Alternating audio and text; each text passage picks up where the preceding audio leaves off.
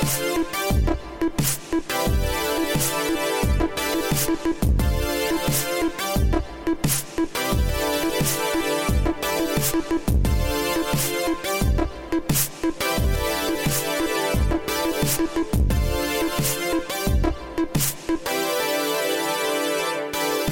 and welcome to Tomorrow. I'm your host, Joshua Topolsky. Today on the podcast, we discuss cyberpunk,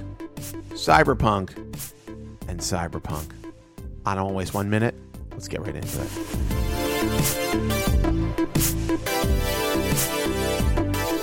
All right, we're back. It's tomorrow. It's today for you, but for us, it's yesterday. And right now, we're talking about what's to come, which is just up ahead, which could be next week. But for the purposes of a podcast called Tomorrow, we're calling it Tomorrow. I'm, of course, joined by Ryan Houlihan. Ryan, are you there? Still there? I'm living in the year 2077, Great baby. stuff. Let's hold on. Just keep it in. Keep your accidentally glitching penis in your pants. And we are joined by Tom Caswell. Tom, thank you for being here. Hi, everyone. Tom is Input's social media editor. He's a brilliant man. Brilliant human. Let's just get we don't need to put gender into it. We're going to talk about gender when we talk about cyberpunk. But, absolutely. Also, Tom has a great podcast called Unranked. You should listen to, where he and three other, I believe, men, or you know what? Let's just say people. It is men. People. Yep. Well, do, yeah. We don't want to gender. Yeah. Don't gender. In the Anyhow, spirit but of cyberpunk. In the spirit. Well, I mean, I don't know if it's in the spirit of cyberpunk, but anyhow, he and three other human beings who live on planet Earth discuss many things, including but not limited to their feelings and gaming. Mm-hmm, definitely. Feelings. Would you say that's a fair description? Yeah, 50% feelings in video games for sure. I mean, is there even a divide? So anyhow, Tom is a gaming. He's a gamer gator. He's a gaming. He's a member of. He's on 8chan. No, he's a gaming. You're a gaming fan. You're a gaming fanatic. You're a big Q head, right? You love Q. Yeah, totally. This is exactly what Hillary Tom Clinton is a part of a giant pedophile conspiracy, and Hillary. I won't believe anything else. Hillary. Yeah, no, I'm a big fan of gaming. Funnily enough, not been a gamer my entire life. My first console was a Dreamcast, which is pretty late. Well, I mean, come on, baby. That's it was great. Yeah. I never looked back after that. No, that will really set you up to appreciate the art form. Yeah, I think if you're going to get into games, that's the right place to start. You want to start with Seaman. Not Mario. Yeah. Well, I mean, I've talked about this many times. I don't know why you bought a Dreamcast. I bought it to play the new Resident Evil game. I'm not sure what your reason was. How old were you? Like 5? How old were you? I mean, you were very young. I was 8. Oh my God. 8 or 9. I bought a Dreamcast specifically to play Power Stone. That's the kind of gamer I was. That's cool. Power Stone should make a comeback eventually. That's actually a secretly incredible game. I played Sonic Adventure, was my big one. Crazy Taxi, which is one of my favorite video games of all time. And Ready to Rumble. Yes, and Ready to Rumble. My father and I played that all the time. He kicked my ass, and what is Ready to Rumble? Is it a fighting game? It's a boxing game. Okay, yeah. I'll take. But it's not like Fight Night where it's like realistic simulation boxing. It's like cartoon-ish boxing. Although maybe that was just the year 2000. It's closer to Punch Out. Yes, okay. It's closer to Punch Out. Yeah. You mentioned accidentally you had a little slip up there and said Fright Night, which I should say is a great 80s horror comedy. Not only is the 80s version of Fright Night fantastic, but the 2011 version with Colin Farrell. I liked it. It's great. It's great. And Anton Yelchin, it's phenomenal. Yes. It's funny, and rest in peace, Anton Yelchin. What an amazing talent. Like, really sad that he died in such a weird and tragic way. But I will say that movie is enjoyable, is very entertaining. I think it's like very, 2011. And if you like the original, like there's things that are not present. Although there are some great. Actually, it's one of the rare films that I've gone to see in the theater over the past, decade or so. And I do remember there's one scene because I believe it was a 3D film. I didn't see it in 3D, but I believe it was shot. Yes, it was a 3D film. And there's a scene, a really, really amazing scene where they're inside a car. And the camera is like, I mean, it's obviously like a digital composition, I think, but like for like an extended period of time, the camera, if I remember this correctly, is in the car rotating around as if it's in the center console of the car, or sorry, the middle of the car, and it's rotating around to like see these like scenes of things that are going on in the car as it rotates. And it's actually, I remember being in the theater going like, I totally like, this is a really thrilling execution of something that like in a movie that otherwise is like, kind of not a B movie, but kind of like not, it's not an art film, it's not like it's not high art, it's not The Godfather. There's another shot that I remember kind of like laughing out loud because I was like, this is intentionally designed for 3D, is when he's being chased by Colin's vampire, Anton Yelchin is, and he like spoiler alert. He throws a brick through the like door, the glass door of like this kitchen of this house, and the camera's in the kitchen, and he throws the brick, and it like smashes through the glass and heads directly to the camera. And there's all 3D, this CG, it's all this CG 3D, glass around it. Totally, I totally just am like I'm brought back to that moment. Hey, maybe 3D was cool actually. Now that we're looking back on it, maybe let's bring it back, baby. Let's do it. Well, they need to do something to get people in theaters. All right, but that's not what we're here to talk about.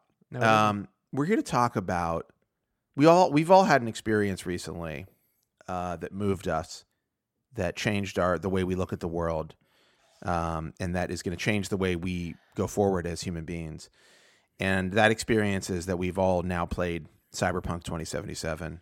It's a real game. It's a real game. It was released. Somewhat. It's somewhat of a real game. It was released to... It did come out, yeah. It did come out. It does partially still live in our imagination. It definitely does. Certain elements, and depending on your rig, absolutely. But it was released. It actually is playable for some people, and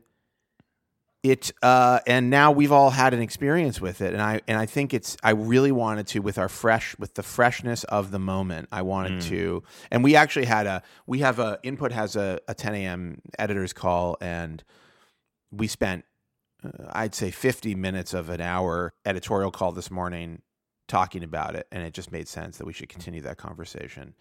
And we've all had very different experiences. Yeah, we have, surprisingly. And there's just a lot. There's just a lot to unpack. And I just thought, let's just make this. Let's not try to play around. Let's make this a dedicated Cyberpunk podcast. Even though it has been unofficially a Cyberpunk podcast since we started doing Tomorrow, which was like I want to say 2015, maybe 2014. I don't remember, but I do know that it was at least a year after I'd seen the first Cyberpunk trailer. So I want to like stress this game 2012, baby. I want to no, they might have announced it 2012. They did the first trailer in 2013. Sure. Yes, that sounds about right. And by the way, lady whose arms are expanding, the lady, like a praying mantis, the spider praying mantis lady. I wonder, is that fake Radiohead song that's in that trailer going to be in the game itself? Has anybody gotten to the point where they? You know the one about it literally, the hook of the song is personal responsibility, which I believe means it's a song for conservatives. At least that's how I've always perceived it. It's like libertarians. Does anybody know what I'm talking about? Very BioShock Infinite. I really don't remember. You do not remember the song? It's like fake Radiohead. It's like this one. Are you joking? Is this from the inaugural trailer? It's from the first trailer. It's like a Radiohead / Muse style. I don't listen to men sing. I honestly, can we get Ryan? I want you. You're going to when you produce and edit this. I would like for you to insert the music that I'm talking about, so that all of the listeners can, so that Tony can hear what I'm talking about, which is this great song that I'm just dying to know if it's in the game. But I don't want to find out because I don't want any spoilers.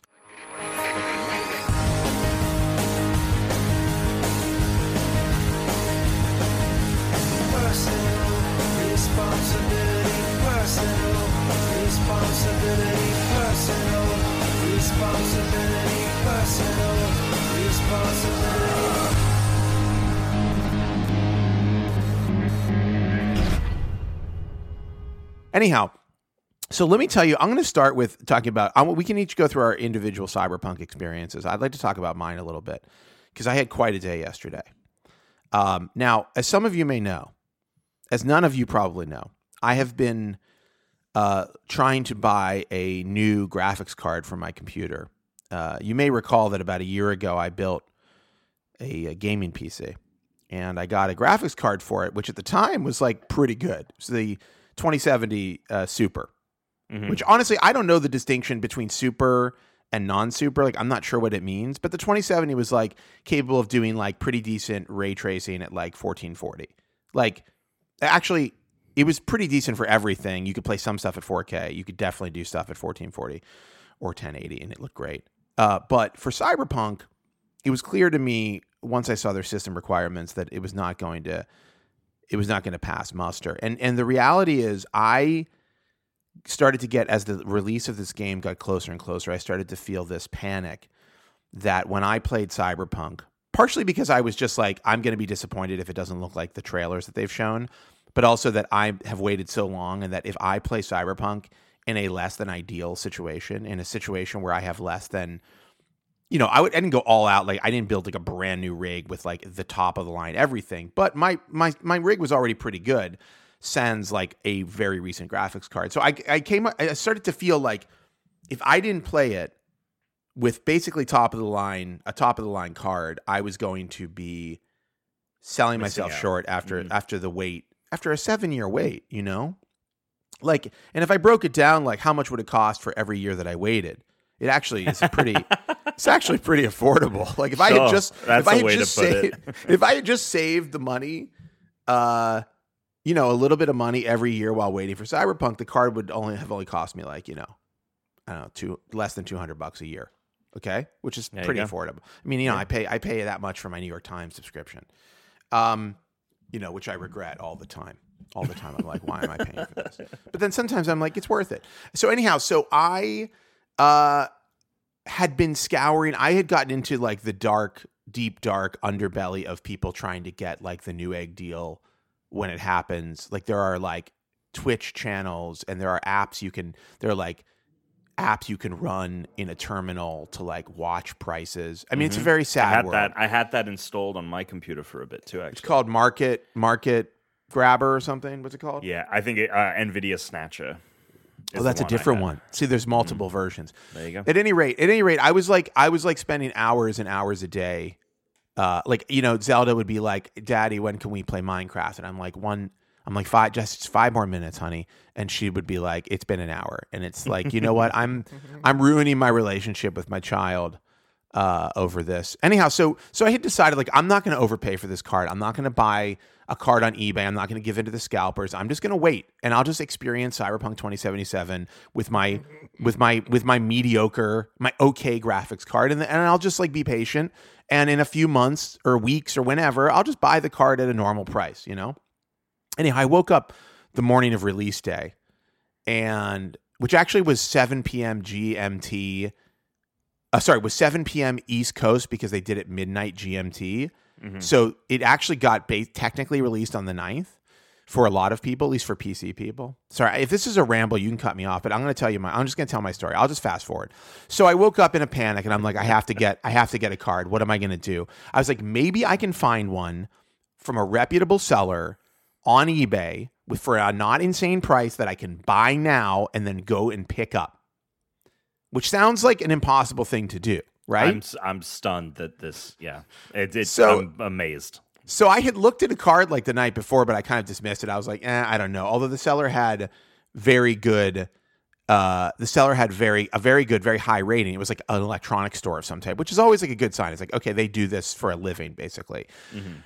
Anyhow, I found a card, basically the exact card I was looking for. It was not wildly expensive. The card retails for, if you look at the EVGA site, it's like a $780 card or $770 card. People are selling it for $900. I paid $1,100 for it, which is not cheap, okay? But I was like, I'm going to do it. I'm just going to pull the fucking trigger and I'm going to see what happens. And so like I messaged the seller before I bought it. And I was like, because they were like in Queens, basically. I was like, if I buy this, now. Can I come and pick it up? And they're like, yeah, buy it now and we'll give you our address. And I'm like, okay. So and then I was like, wow, I could like die. Maybe this is a big scam, like where I could show up with like, and they're like, oh, this like some like rich hotshot like pulled up in a Tesla. Let's rob him. You know, like I was like had all these insane ideas that were running through my head of like what, you know, I risked my life to get a fucking video card or whatever. You know, I was like, oh, what if I got killed buying a video card? What a legacy. Anyhow, needless to say, none of that happened. So they were like, okay, yeah, I drove to Queens.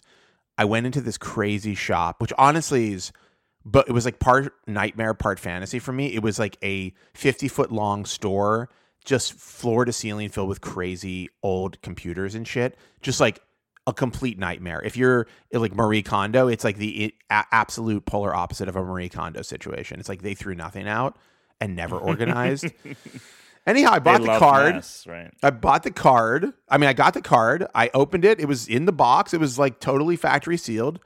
I got a new power supply from Micro Center, which is a store I've literally never been in. Like, I didn't even know they existed. Isn't it the best? I mean, it's kind of depressing in a way. I found it to be, well, listen, I was the one in Yonkers. I don't know. Maybe it's a different vibe than like one in Manhattan or whatever. But I kind of didn't even know they existed. Like, I sort of was like, do we have stores like that around here? Because I order everything. Anyhow, it is kind of sick that it's like, oh, I'm like, oh my God, this is like a computer store.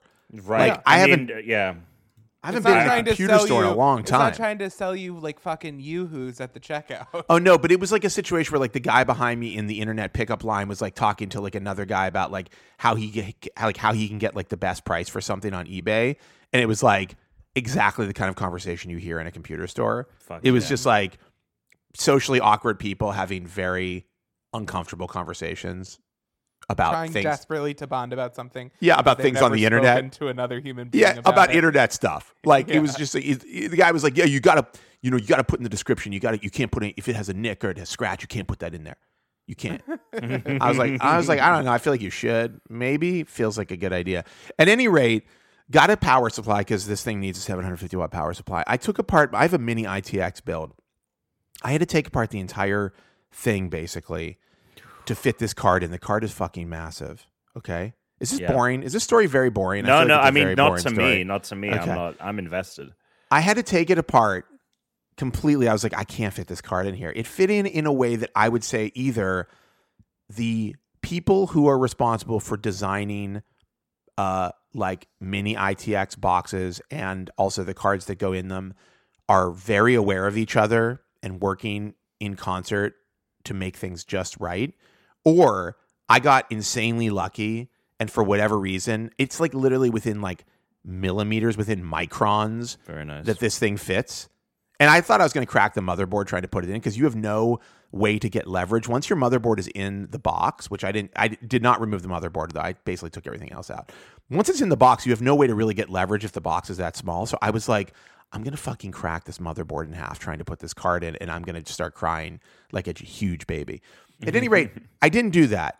I put the card in. I got the power supply in. I got everything hooked up. I think I actually cleaned up some of my cable management. Well, that's a win right there. Yeah. I plugged it in, and everything worked perfectly. Without a glitch, without a moment of problem. Like, not anything went wrong. And like a few hours later, I was downloading Cyberpunk. And then after Zelda went to bed, almost an hour late because I had been dicking around with other stuff and not playing Minecraft. It's all my fault. A very cranky 6-year-old went to bed late. And then I played Cyberpunk. Like, I just played it. Like, it just was downloaded. It didn't need a patch. And it played and loaded quickly. And moments later, I was, choosing the penis for my character. Right. Moments later. And the pubic hair. Yeah, the pubic hair. The coloring of the... Okay, we got to talk... Okay, anyhow. Tom, do you want to share your experience? Give us a little bit of a window of how it went for other people. Sure. So I first loaded up the game on Xbox because I had a code for Xbox. So I was like, okay, I'm curious to see how this runs on console. And after, the last month essentially of running, games in 4K 60, some games, 4K 120, like Call of Duty looks amazing on these new consoles. I was very disappointed to find that this game runs at like 900p, maybe a little less at points on the new consoles. Now, granted, it's running at 60 frames, so that it's pretty smooth, and the load times are great because they're just inherently great on these new consoles. But visually, I was like you, Josh. I was like, I've been looking forward to on and off. I would say my excitement for this game has diminished at points over time. But in the few days How leading could it up, not? right? Exactly. Like that, I eventually do want to get to the several vast issues that this game has. We have to. Like, we have to. But in the last few days leading up to it, like anything, I'm like, oh, I'm so excited. And so I was like, okay, I'm going to do. I did the Street Kid Life Path on Series X. I'll do the Corpo Life Path on my PC when I get to boot that up. That's exactly what I did. Street Kid, but I was literally just saying to somebody on Twitter, the Corpo one is kind of interesting to me. You did Corpo? Okay, hold on. We're going to get into the game in a second. I want to hear I want to hear more about Tom's experience because it's quite interesting. Long story short, I updated my NVIDIA drivers. I have a 2080 Super. I have a pretty beefy i7 CPU. Like, according to Cyberpunk's own website, I should be able to run this thing at 1440 with ray tracing ultra graphics on, no problem. The only thing I would need the 3084 would go to full 4K. But I actually decided to run it. I have two monitors. I have a 4K 60 monitor and a 1080 144 hertz monitor, and I actually just decided to run it in 1080 at that high frame rate and high refresh rate. And the game just kept crashing. And it would literally, at first, it was literally like I would create my character, I'd get my penis the way I wanted it, and then that's number one customization. You get the penis right. And then I would boot into the game, and within a few seconds of, you played the Corpo Life Path, Ryan. I would get right to the point where my character throws up the pills on the counter. Spoiler alert! Spoiler alert! It's literally the first 5 seconds. Well, I haven't played that path, and now you've ruined it for me. Now I can never experience it. Thanks a lot. Right. No, it's fine. We're going to put a lot of disclaimers on this. There could be spoilers. And so it would get within 5 seconds and just kept shutting down. And I thought, okay, maybe the NVIDIA drivers like need me to restart my computer for them to like take hold, right? Because it's always wishy-washy with this stuff. Like, do I need to restart my computer? Do I need to do this? Do I need to do that?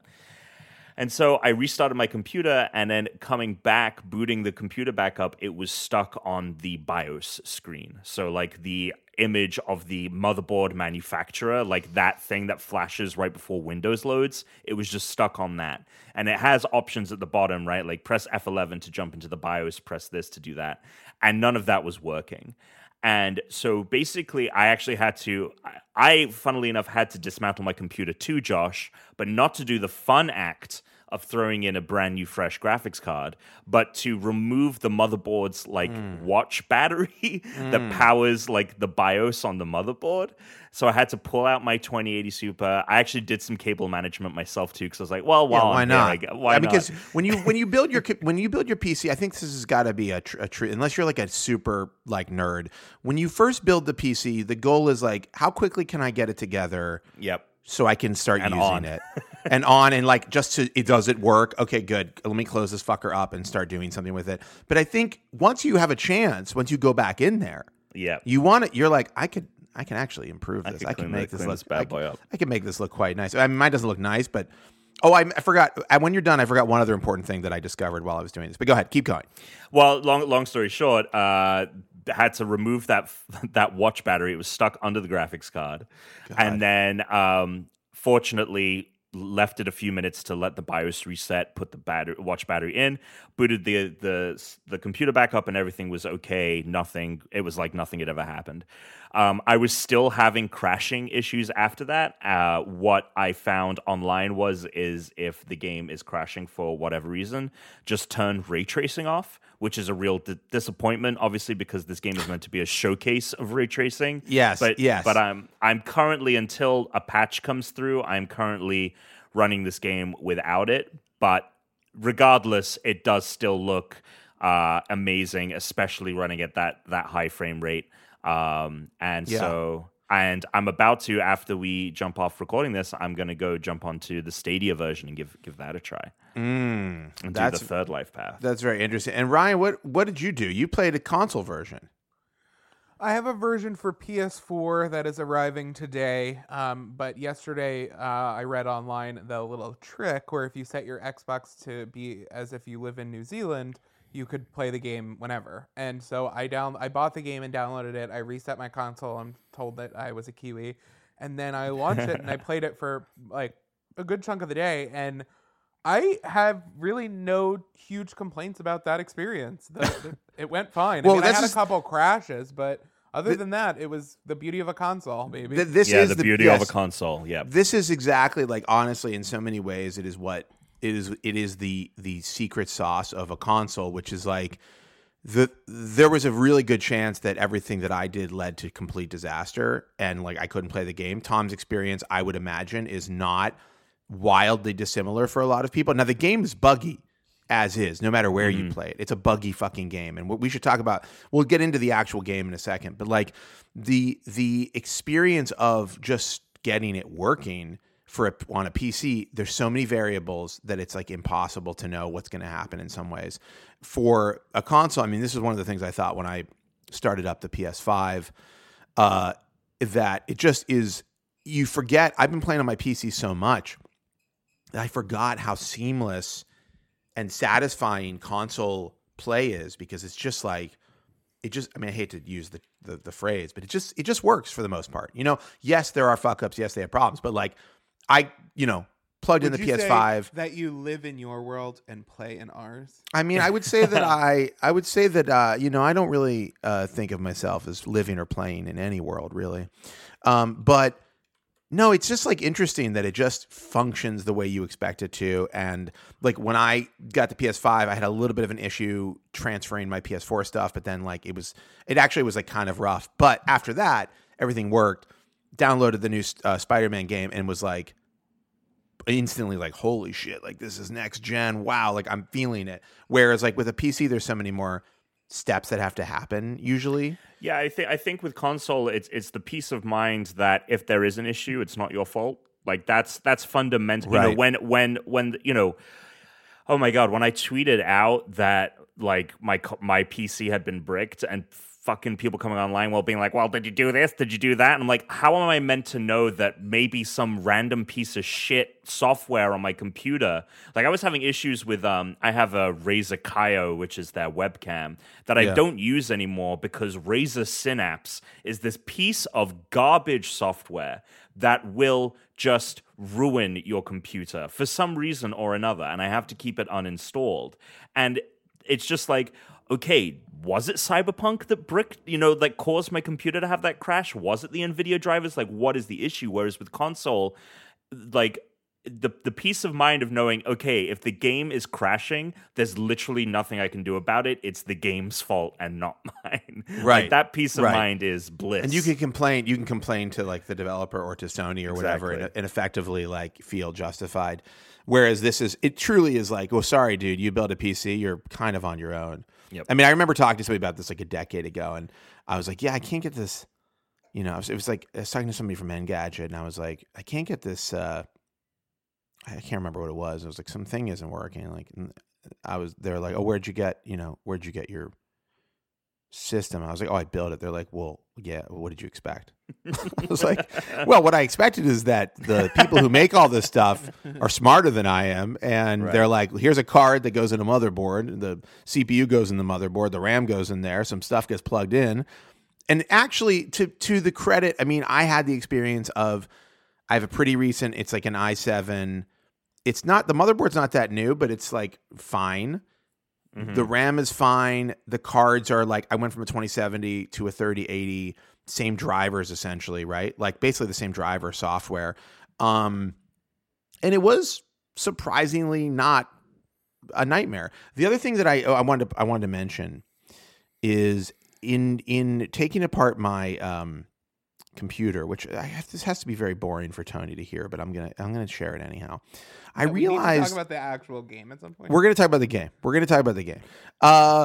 I realized that I had the panels. There's 3 panels that are basically interchangeable on the case that I have, and I realized that I had the panels completely wrong, and that where my graphics card should have been venting through like vent holes, which are available on the some of the panels, I had a huge piece of plastic window that was just sitting there that was like not only not helping with any ventilation, but also was like exposing the LEDs of the graphics card, which I find completely obnoxious. And I was like, oh my God, I could solve so many real world problems if I had just had a brain and figured this out the first time.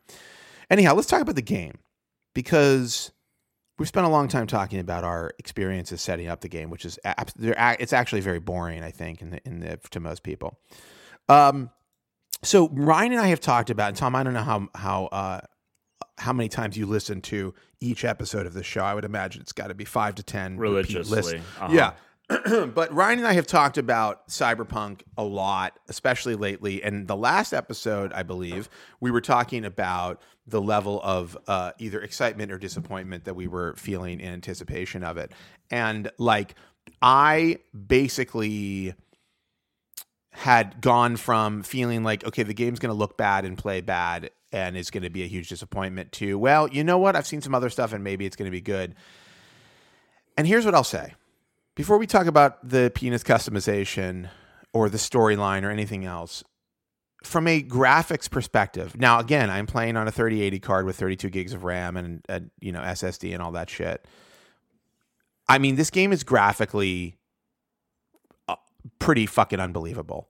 I mean, from a detail perspective, from a like things that I expected to be disappointed about that I have not been disappointed about, like how many people you see in the city, to the lighting, which is, I mean, and I hate to say this, but when you get ray tracing working, and it's like unbelievable lighting effects that are just so like, you're like, this looks so fucking crazy. Now there are problems. The game is really glitchy, really buggy, but let's just not talk about anything else for a second. Not mechanics, not storyline, not glitches. From a pure graphics perspective, with a pretty good graphics card. I mean, my PC was expensive to build, but not the most expensive by a long shot. It was a very moderately priced gaming PC. This game looks like nothing I've ever played. It has a level of detail like nothing I've ever played. It is like fascinating and beautiful just to walk around and look at. And they actually pulled off what you saw in early demos where it looked really, really good. And you're like, it's not going to look that good. And even in the later stuff where it's like it got better and you're like, it's definitely not going to look that good. They actually pulled it off. And I have to say credit to CD Projekt Red, despite all of the fucking problems. This is one of the most beautiful, like graphically detailed games I've ever, maybe the most detailed and beautiful game I've ever played, console, PC, or otherwise. That's my I mean, review. There's this point, I think we've all gotten to it. It's very early on in the game. It's when you go, right before you go to the Ripper Dock. I assume both of you have gotten to that point in the game. That's about it. Yeah, that's like almost about as far as I got before I was like, I'm tired, I have to go to bed now. And Ryan is I think way past that, if I'm not mistaken. Yeah. And there's this bit where you leave your apartment building for the first time in day, and you step out into essentially a plaza, and there's shops everywhere, and there's high rises, and there's like a monorail that worms its way through the buildings. And I like kind of gasped when I saw that, because I think on a macro level, the detail and texture of this world is really impressive. The only thing that I think would rival it would be something like The Last of Us Part 2 that has just the detail of like, it looks lived in. It doesn't look like someone designed it. It just looks like there is a natural, grime to the world, and that inherently is beautiful. The one thing I will say though is when you go up to some of the textures and inspect them, the thing that it is missing compared to something like The Last of Us is that kind of micro detail. I noticed it for the first time when you sit down with your best bud, and he's eating like ramen out of a Chinese delivery container box. Like those like trapezoidal upside down things. A Chinese food box. Yeah, and it just looked. I was I'm sorry. I like how you're trying to explain the most ubiquitous food item in image, existence. right? You mean the white box with the red writing on the side that closes This was the top a brown of the... box, but Okay, yes. that's odd. That's a little odd. But I was looking at this beautiful man, right? This beautiful robot man. He is beautiful. He's got a great hairstyle. You talking about Jack? What is his name? Jackie. Jackie. Something. Yeah, Jackie. Jackie's his first name. He's cool. By the way, this isn't no spoiler at all, but I got a bad feeling about Jackie. Yeah. Hey, don't say anything. But I just the level of effort they've put into building up the relationship between me and Jackie this early in the game suggests to me that Jackie. Something's going to go down. He might not be around for the whole game. I'm just thinking. Anyhow, go ahead. There's got to. So I was looking. I was looking at no, it's okay. I was looking at him and I was like, he looks fantastic. I think the facial animations in this game are very impressive, and that's something that open world games struggle with a lot. So I give kudos to the team for that. But then I looked at this box of Chinese food, and I'm like, this box looks, I don't know if it's just not rendered fully or like what's going on. And then I look down at the counter, and there's like sushi under the counter, and I'm like, that just looks like a JPEG. Like just someone like slapped a sticker there. That's what happens when you can't turn ray tracing on. It's your oh sushi. yeah, I got to turn my ray like tracing on it then. I will say this. I do think on that point about graphics, I do think they brute forced a lot of this with like you need a super powerful graphics card or you're going to get kind of a shitty experience. I mean, it is a running joke right now on Twitter that people who are playing on console or people who are playing with like last gen graphics cards even are like, it looks like, GTA 3 or something. Mm-hmm.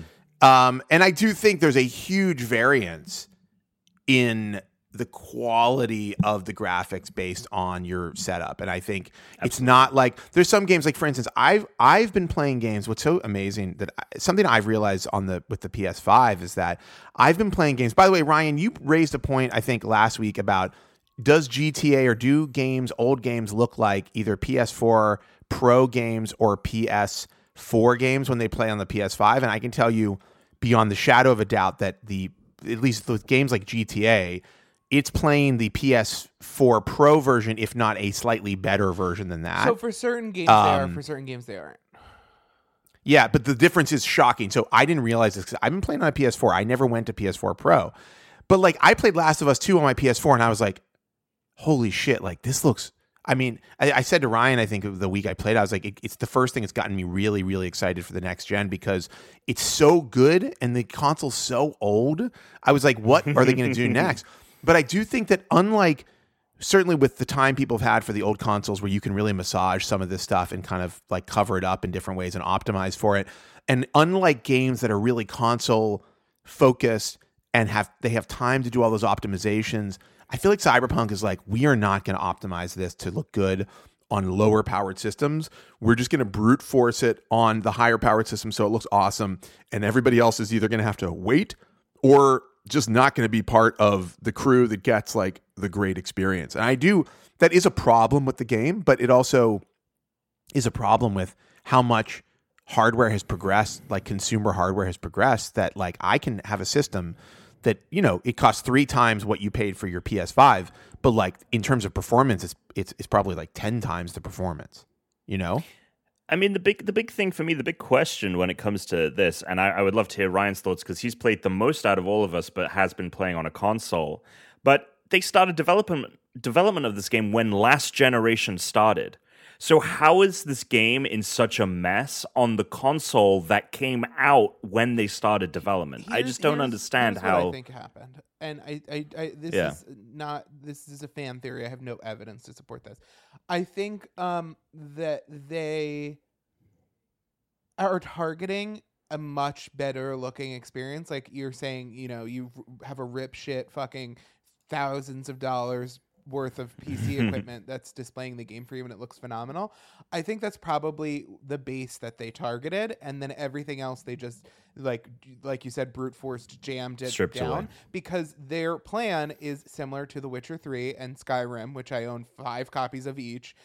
Their plan is to resell this game to triple or quadruple dip for the next 10 years, and every time that there's a new hardware capability, if it's PSVR 2, if it's a Xbox Series X Pro, whatever, they can just very easily put their sliders up and say, great, now you have this additional, now it runs at 4K 120 hertz, and it's like all ready to go in that regard.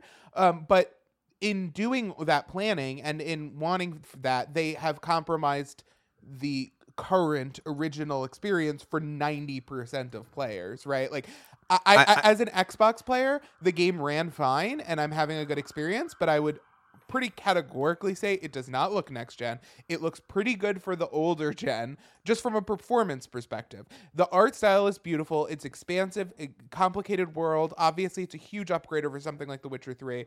That's not a question. But I think performance-wise, it doesn't look like Miles Morales. It doesn't look like, it doesn't look next gen. I don't think it looks as good as The Last of Us Part 2 looked. Frankly, it doesn't even look close to that good. wait, what do you mean? You mean on console? Well, certainly on console, yeah. Yeah, well, so I think it's interesting. I mean, it definitely, from what I've seen, it definitely doesn't. I think it looks like way beyond that on what like the kind of rig I'm playing on. But again, it's like this, like it's a real divide. It's like it seems clear to me that they just couldn't get there or didn't have time to optimize for. They knew that this would sell 10 million copies, and they want to resell you more copies later. I think so. First off, I think you're doing a 4D chess thing to CD Projekt Red, and from what I've seen, because The Witcher 3 has supported that place for how long? I just think that if you think that they're like, hey, we can do a money grab where we sell new versions of this, I don't think it was a money grab. Whatever, I think they just want to future-proof their development for the lifetime of this game. No. I totally disagree. I think that CD Projekt Red would have loved to hit today or yesterday. I guess it's today, isn't it? I mean, it's the 10th. With everybody going, holy fucking shit, this sets a new standard for gameplay and for graphics on every system. I think that's what CD Projekt Red would have preferred. But they didn't have the time I think to do that getting...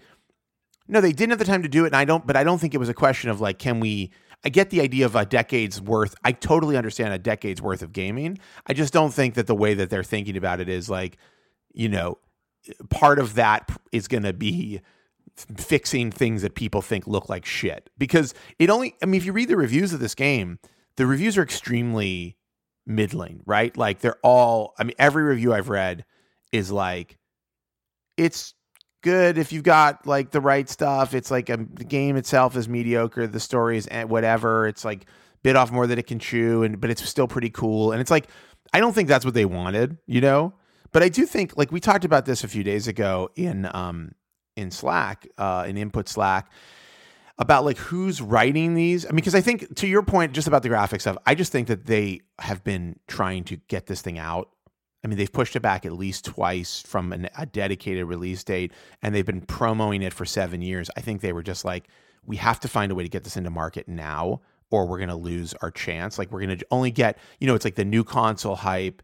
It's like this game's highly anticipated.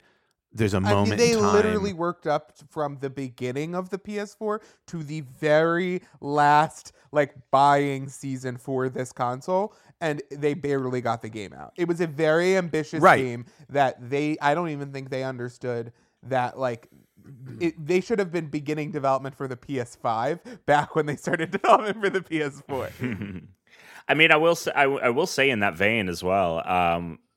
I think that the game in terms of design, it feels, to your credit, Ryan, it feels like Skyrim. It feels like an older kind of ethos, or when it comes to just game design. And I feel like it would have, this game should have been delayed. It should not have come out now. It should have been put out in a more stable version. But I feel like with everything we've seen about next gen, when we saw that Unreal Engine demo that's showing off you don't have to design corridors and elevators to mask loading, because these things can just load things instantly. Like game design is fundamentally going to change in the next 2 to 3 years. And if Cyberpunk had released next year or the year after, it would have felt extremely dated, I think, because it just literally feels like it was designed in 2013. Well, I was going to say, this is probably the most phenomenal and incredible gaming experience I would have ever have had in 2014 or 2015. Exactly. But nowadays, I mean, we said on the call earlier, and I still do. This is my biggest takeaway: is that this is a wonderfully ambitious, advanced, large experience, but it is also an experience I've already had on a smaller scale, and it is an experience that I feel like if you've played The Witcher, if you've played Fallout, if you've played The Outer Worlds, you're going to say to yourself, I love this kind of game, and I'm enjoying Cyberpunk as one of those games. But I did not walk away from this the way that I did with other landmark games like Breath of the Wild that had just as much hype, that I walked away from Breath of the Wild being like, how did they think of that? The care that went into every area, feeling these feelings of delight and discovery that like, oh, I discovered how to do that. Even if it was intentional for me to do that, the trap worked for me to feel that delight and discovery and for me to feel that amazement. And with this game, I think it's impressive. I'm impressed. But I don't feel delighted or like I'm having an experience I've never had before, or that it's changing the way that I think. And granted, I'm not completely through the game, and this is a complete and first impressions. But I will say, I feel like I have played this game, and this is just an evolution. I will say this. So Breath of the Wild is a game that I've tried to get into like 20 times and have never really managed to work up any interest in going for more than like an hour in it. Like I find it to be directionless to a point of like me just going like, whatever, I don't care. And I give up.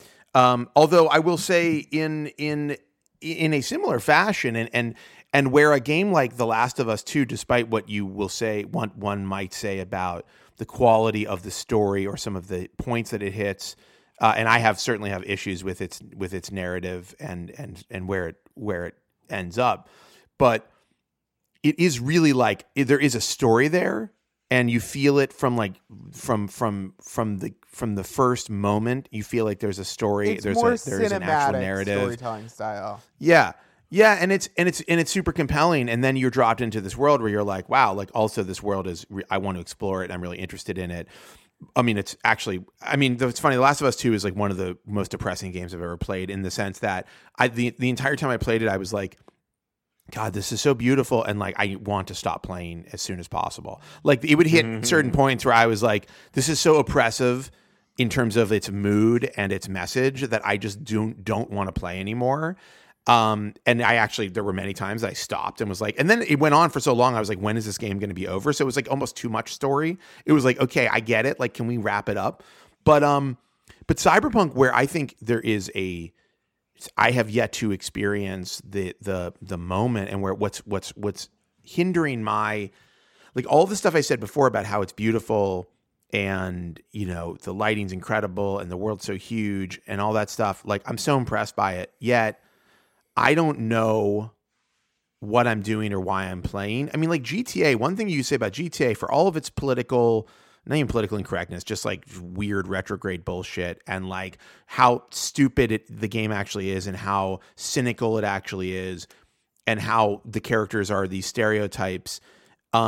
It drops you into a story like right away. You're like, okay, there's a story here. Even if you want to run around and go to the strip club and do whatever, you're constantly reminded that the characters are fully developed, at least in the world of GTA, and have backstories and relationships, and that there's something going on, you know, that has a little bit of levity. Like, this game doesn't do that at all from the moment you start. You kind of like, you're at a bar. I mean, maybe it doesn't start this way for everybody. I played the Street Kid storyline or whatever, and it's like you're at a bar, you're talking. Yeah, so you know you're at a bar. You wake up in the game at a bar, okay, and then you're talking to the bartender, and he's like, "Oh, I owe some guy some money. Like, can you help me out?" And suddenly you're like doing a thing, and it's like, "Okay, cool." And it's like a little bit of a tutorial. I get it. Like, it's a little bit like, here's the world that you're in, but like, I understand that we're creating our own story as we go through it, but I think games need to do more. I think this type of game needs to be better at storytelling. And like, the one thing that I don't understand is like, who wrote this game, right? Like, who is writing video games these days? Because I think a lot of the writing is really bad.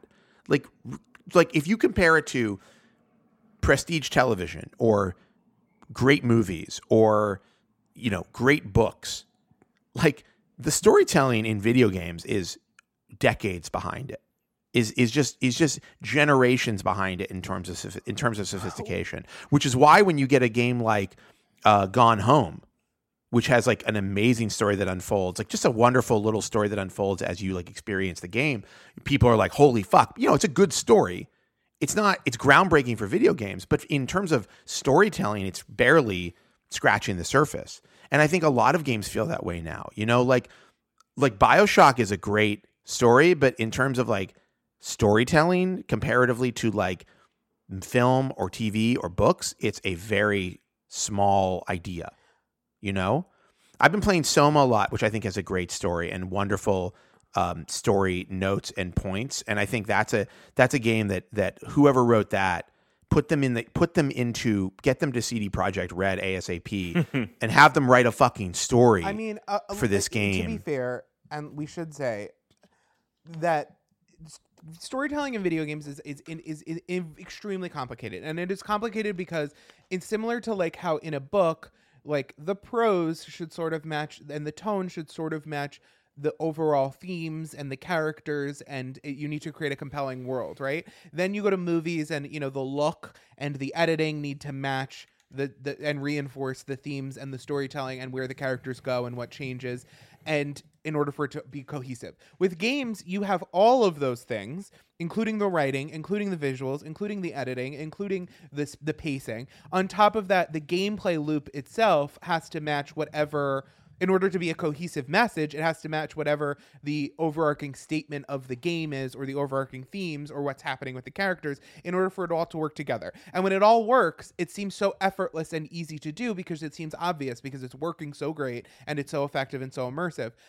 I think it is really difficult because I think games are not paying writers enough that they believe this is their forever career. And if they are paying them to be like, to really study and be an amazing games writer, they're not being compensated phenomenally, or they're in situations where they don't make the major calls on what the gameplay loop is or what the story is, or they're not developed beforehand. They have to kind of take whatever is being presented to them by executive producers and business people as like, we have $1 billion project. We need it to be a shooter. We focus tested. It has to have a female protagonist adjacent to the male protagonist. And we're going to have it take place on the specific planet because it looks like a movie that is trending at the moment. You know what I mean? Like, it is so workshopped and it is so planned so far out, and there is so much crunch and abuse happening that it doesn't leave room for these like amazing projects. And that's why indie projects are generally so much better written, is that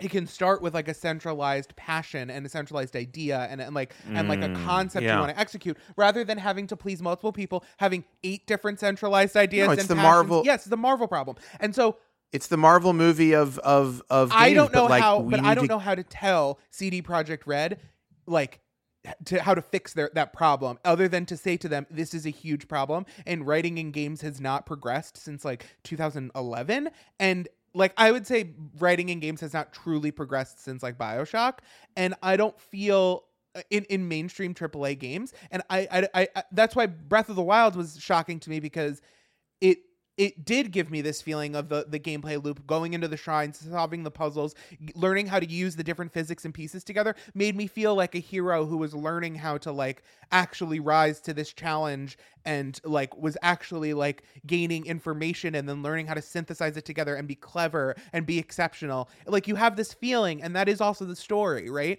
In this game, so far at least, there are a lot of themes. There seems to be a lot of ideas. They've got a lot to say about capitalism, but I'm not seeing how it all ties together yet. And maybe that, maybe by the end I'll say, wow. But at the moment, it just seems like another one of these games that like the writer had one intention, the original source material had an intention, the art style has an intention, the gameplay loop has to match like more of like what they think people want to play, and then they just kind of bend and smooth all the edges out to all the pieces fit together.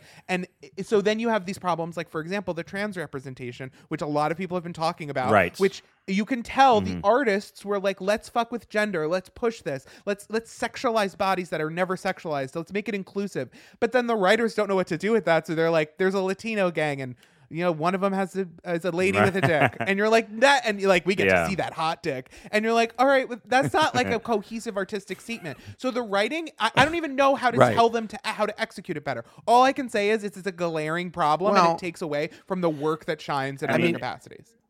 But I mean, The Last of Us at least approaches like, big budget AAA blockbuster with like an actual story. I'm not saying the story is but it trades off that it has to be a little bit on rails. And I will say with that is true. It's a very the Last of Us has the benefit of being a very like focused, linear, very like this is they dabble a little bit in part 2 with some open world stuff, but that only happens in the very beginning. Like the first act is when you can explore parts of Seattle, and then it like kicks into a very linear story. And to Ryan's point, the indie games, they come from this place of love. They come from this place of someone has a really great idea for a story, and then they write that, and then they find developers to help them make it into a game, whereas that isn't obviously what happened with Cyberpunk. They were like, okay, let's make a game based off of this tabletop RPG. Let's get people in to write the story. They were like, what aesthetic will be trending soon.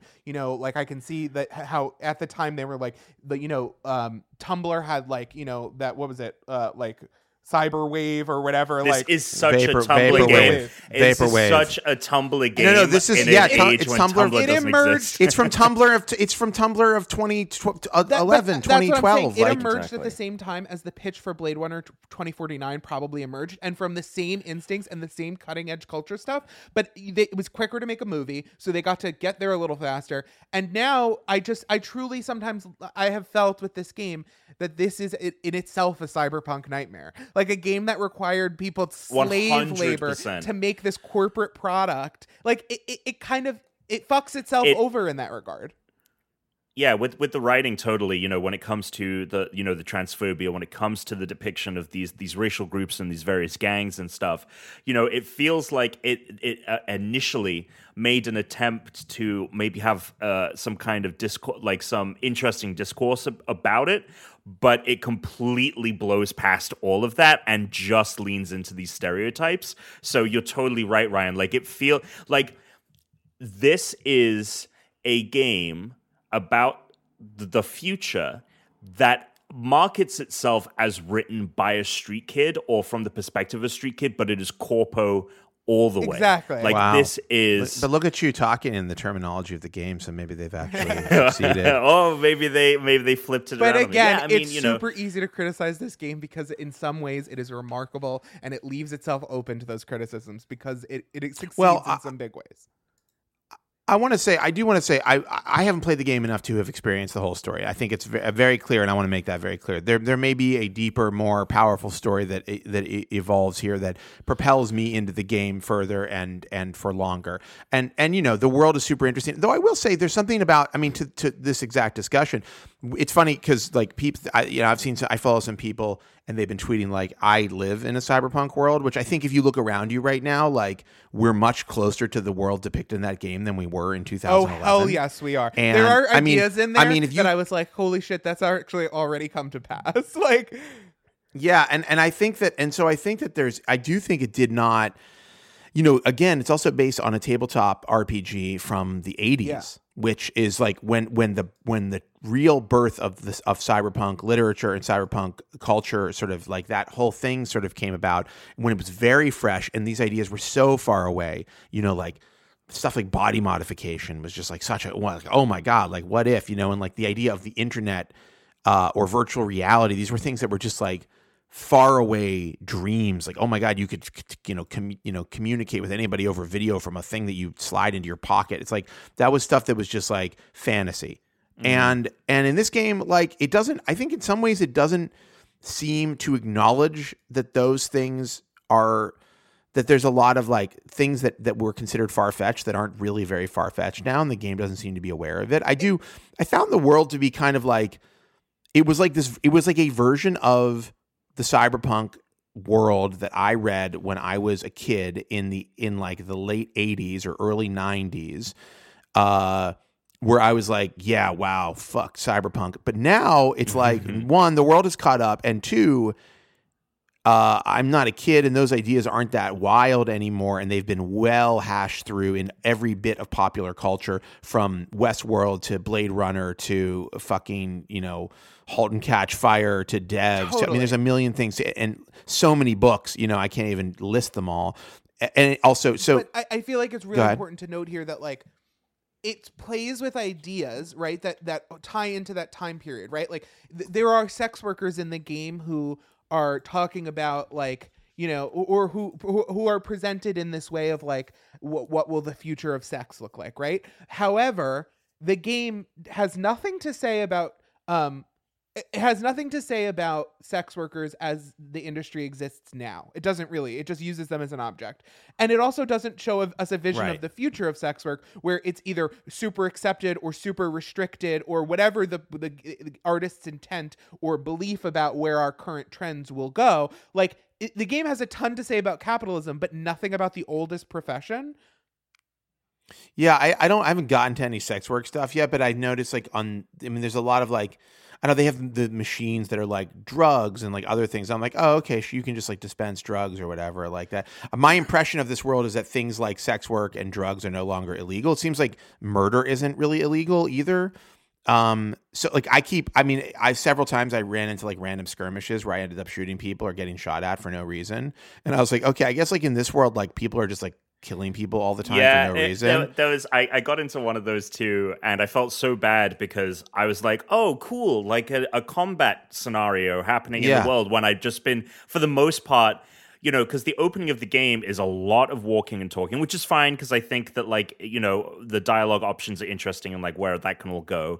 And then there is a sequence right at the very early on where it's, you're moving through an apartment, but it's designed to be stealth, right? Like it's designed for you to move from like person to person, quickly taking them out stealthily. And it's pretty easy to do that and not have it come to shooting everyone. And so I was really looking forward to having this combat instance of like, okay, cool, we're in the streets. I'm picking out my gun, like we're firing. And I thought so I jumped in with both feet to this fucking combat scenario, and I'm shooting all these guys, and they all die. And I thought it was like gang on gang warfare, but no, it was them versus the cops. And I'd realized I just like helped the cops murder a bunch of people, and they were like totally cool with it. They were like, "Yeah, cool, thanks for helping us shoot these people." And I felt so bad. And then I get a call from I keep getting calls from people telling me to do this job, do that job, and I get this call, and they're like, "Yeah, so these cops, they're worried that someone in their department's gonna be a whistleblower and rat them out for all the shady dealings. We need you to convince them to skip town." And I'm like, fuck no, dude. It's 2020. Yeah. Fucking defund the police, man. Yeah, it does have the issues that Miles Morales have, which is like it deals with some really big topics, but not with with no nuance. The kind of game that it is necessitates that they cannot be part of the current discourse and they cannot have any nuance to it. So if I were to be spending $1 billion on making a cyberpunk game, I would simply have something to say, regardless of the context of the time, and then stand by my statement rather than hedge my bets in a million ways and be like, capitalism vaguely bad, neon lights vaguely good. Like you have to have dicks. Yeah, good. You have to have more to say. And if you're gonna play with trans people in a way, like play with trans ideas in a way that no video game really has, I need you to at least, at the bare minimum, talk to some trans people about how they would like to be represented. Because this is exactly my point. If you have nothing to say about transness, then don't offend people. If you have nothing to say, then do it right. Like This is exactly my point, which is like about the story writing, just the writing in general. Like there are so many genius writers who could contribute. I mean, like if you ask me, like who are the people who wrote for Cyberpunk, I couldn't name one of them. I don't know what their background is. I don't know what their experience in writing is. It's like they may be great video game writers, but that doesn't make a great storyteller necessarily, right? Like I don't like sitting and looking at the screen and playing a game that I've waited 10 years to play and paid a bunch of money and already bought multiple copies of and thinking I could story produce this better. Right. Like so, I mean, of course, it's easy to say I could do it better. It's harder to actually do it, but I do think it's an interesting thing, like on just this gender stuff, the gender and sexuality stuff that the game sort of goes into. And a lot has been made of it. There's been a lot of conversation about it. Many of the reviews I read spent I would describe like an inordinate amount, a very unusual amount of time talking about it. But because the game puts it so front and center in a lot of ways, and because the game, they've had some issues with doing some like pretty insensitive like promo stuff, and they've had like, it's clear that, and it's not all bad. This goes back to it's not all bad. There are things that are really good that they did that even some people that I've heard from don't like, that I'm like, but it's an artistic choice. You don't have to like it, but it is valid. Right.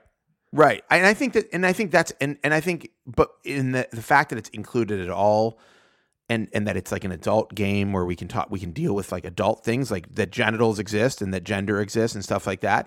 But like, it does feel very one-dimensional. And like, what would have been interesting is for a great thinker of our moment, from the trans community, to say like, hey, let's really play this out. Let's think about what if we jump ahead 50 years, or how, I mean, I guess it's supposed to be in 2077. So if we jump ahead 30 years, which really isn't very far ahead when you think about it. I don't think this takes place in like a version of our world. There is some discussion of what was happening in 2020 that doesn't match up with our world. Right. Okay.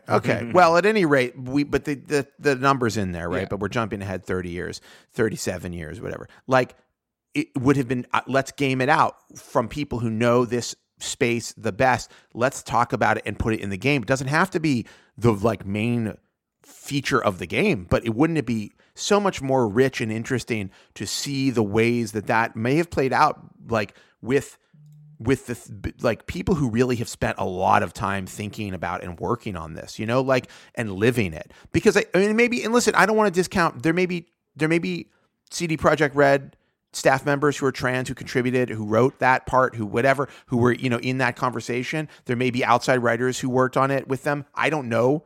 But the way it feels is it's like a pretty heavy-handed, pretty one-dimensional approach to something that could have been. And I think what's interesting about that particular point is you can apply the same feeling that we have talking about it, what I'm describing here, to a lot of parts of the game where you can go, you know what? Like the cars, like they're cool, but like, was this where we thought we'd be with vehicles? Is this like, does this feel right? With like the relationships of characters, with the body mod stuff, it all feels like it's ripped from a teenager's fever dream of a cyberpunk world, which is cool in a way. But now that we know that some of these things are really, really close or even happening, it doesn't feel like we've given them the appropriate level of like intellectual treatment and thoughtfulness that is like, that they deserve for this world. And maybe I'm asking too much from it, but I'm sorry. I've been waiting 7 years, and it's like a multi-billion-dollar game, and tens of millions, hundreds of millions of people are going to play it. And like, I don't think it's too much to ask that you write the fuck out of it. I don't. Yeah, I think ultimately, the biggest thing that, the transphobia, the race issues that this game has, all of it. I think that's the thing. This isn't some niche game that, only a few thousand people are going to see and it wins, indie game of the year. This is the biggest video game to ever happen. And, there have been some amazing articles out there. I think, I'm going to shout out to another website. Polygon put out a great article that was like, I love Polygon. I know. Polygon put out a great article that was like, it's a real fucking shame that this game leaned into its edgelord, the community of edgelords that have been supporting this game, and the Elon Musk fans of the world who just this like bastardized idea of futurism that is like, fuck everyone, like capitalism to the max, like move fast, break things, right? And they have done so little to actually be like, well, hold on a sec. We actually have some interesting thoughts on this and want to subvert your expectations. No one's going to come out of this game, I think, or very few people are going to come out of this game thinking, oh, wow, like, I learned that like when some of these things are bad, and actually maybe my viewpoint of the world is skewed, and maybe I should reevaluate some of my stances on things or viewpoints. This game is only going to make people who have that kind of those kind of viewpoints, it's only going to strengthen them. And there's millions of these people playing this game, and it's a little worrying, a little concerning. Well, I will say, and I think this is a really good example of where the game doesn't realize how wrong it got it, is there's a point at which you're getting cybernetic body modification done, and you're replacing your eyeballs with digital eyeballs, and like you're replacing your fingers with digital fingers. Digital finger, look at that. Pun intended. You're replacing parts of your body, and then the doctor who's doing it, the Ripper Doc, says to you, there like 1% of people go completely like space crazy when they have all this done, and they go into full psychosis and they become murderous freaks. But is it worth it? Because we can expand our abilities in these amazing ways, and then the game goes forward to make it's so fun to be able to double jump with your enhanced legs, and so fun to have leather skin, and so cool. Right. And this is happening at a time when there is a disease that we all have to opt out of fun to protect 1% to 2% of the population from. And rather than this game saying, look, you replaced all your body parts and it ended so horribly, it says, look, it's worth it. That 1% isn't going to be you, because you're a player at home who's in control of yourself. So you can have the most fun possible. And it's so tone deaf to this moment, and there's no way for them to anticipate that, right? But if they had thought, what are the implications of sacrificing 1% of the population's mental health to have superpowers, we would have a different game. But it just throws that out there and then moves on to something else. Well, the game is, I mean, you're hitting on something that I felt even in my first few hours of playing, just that it was like just so steeped in and seeped in a cynicism. Now, obviously, it's a very dark version of the future, so I get the cynical perspective, but I think that kind of feeds into that exactly what you're talking about, which is if you are less cynical about humanity generally, you won't just go like, okay, but it'll rock to get them, and we're going to just talk about this as a kind of like meaningless plot point. And who knows, maybe it reveals itself as less meaningless in the future in the game. But like, I think that it's like all of the things that could be serious, the game kind of is like, yeah, but we're not taking them too seriously because I want you to have fun because you paid $70, so you deserve a good time. Which is like understandable to some degree, but what? Also Death Stranding literally put out there, this game will make you miserable and will teach you a lesson about the world. And guess what? It did, and it still succeeded, and it had something to say. Yeah, I think there's like a 10% more they could have added of stuff like that that's like a little bit more thoughtful on things like that. I think the whole they kind of touch on, I feel like where the game decided to go with the implant stuff is they decided to make it, which is very Watch Dogs, which is a game that I've played, the new one I've played a little bit of, and I just feel completely bored with, where they've decided to make it like a surveillance state. It's a combination between surveillance state conversation and plastic surgery discourse, which is so reductive but there's to the future of humanity. Like... But on more than on, like, I've like, it's been in like cars where there's like a radio station, there's a guy who's supposed to be a conspiracy theorist talking about, how they're watching you if you get, synthetic eyes. There's like street preachers who are like, there's a whole storyline, and I'm guessing it's probably not an accident that I've heard it so much that it's going to turn into a larger part of the storyline, which is like the surveillance state, which honestly I think is we live in the surveillance state. It is a foregone conclusion. And honestly, what the game could have done smartly, which it didn't, is like take things like Ring and take things like Nextdoor and all this weird like self-surveillance that we do and made it much more of like a dystopian, like everybody's snitching on everybody else. Like that could have been a really interesting angle to play up, but it's more like, the core. You have to perform and act in one way when you're being perceived, and then you are free to do what you really want when you escape that perception. That would be so interesting. I'd be like, wow, you have to act one way around your Amazon Alexa because you know that Amazon is listening, and you can't uninstall it for some reason. But when you're away from Alexas, if you're in a field, you can desperately say to another character some plot updates and like what you need to be doing when you're back. And like that would be such an interesting statement about like the duality of self in a digital world, right? And instead it's just like, you've been mission assigned to murder some kids and take their stuff, and you're like, okay. That's actually, you actually raised something that I just remember it made me very uncomfortable playing the game, is that there are kids in the game. There are NPC kids in the game, and like I know I'm a dad and I'm old or whatever, But it immediately filled me with this weird sense of dread when I was walking around and seeing like kids on the streets, and I was like, "Oh, what is this game going to do with kids?" Because like the game doesn't inspire that it has like well thought out or good faith kind of almost anything. No. And I'm like, "Oh, definitely not." like I'm like, "Oh, why are there kids in the game? Like, why do I see kids playing in this game?" And nothing's happened. But I will say so far they have shown a level of restraint by not creating robot children that I commend them for. There's nothing I find more unsettling in a game than when parents have replaced their kids with a robot, or like replaced the parenting experience with like a kid robot. I that upsets me to such a degree, because there are so many kids that like need love and caring and attention, and the idea that we would replace like a human who needs those things with something that's like convenient for us. I see that in sci-fi a lot, and I don't like it. You mean like AI? You mean like the film like AI? Yeah. But you know what? But I don't know. Maybe it will. Maybe the game will go there and disappoint me. Let's see next week.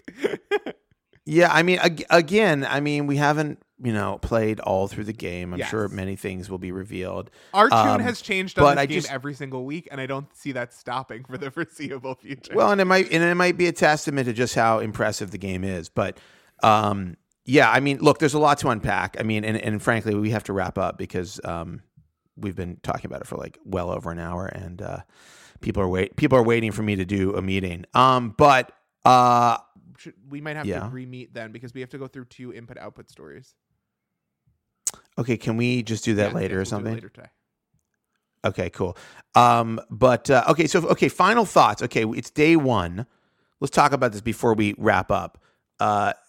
Tom, give me your final thoughts on, like, if you had to do like a speed review right now. give me your speed review of Cyberpunk after 1 day with it. I think that it is a game that is worth experiencing for yourself, at least initially.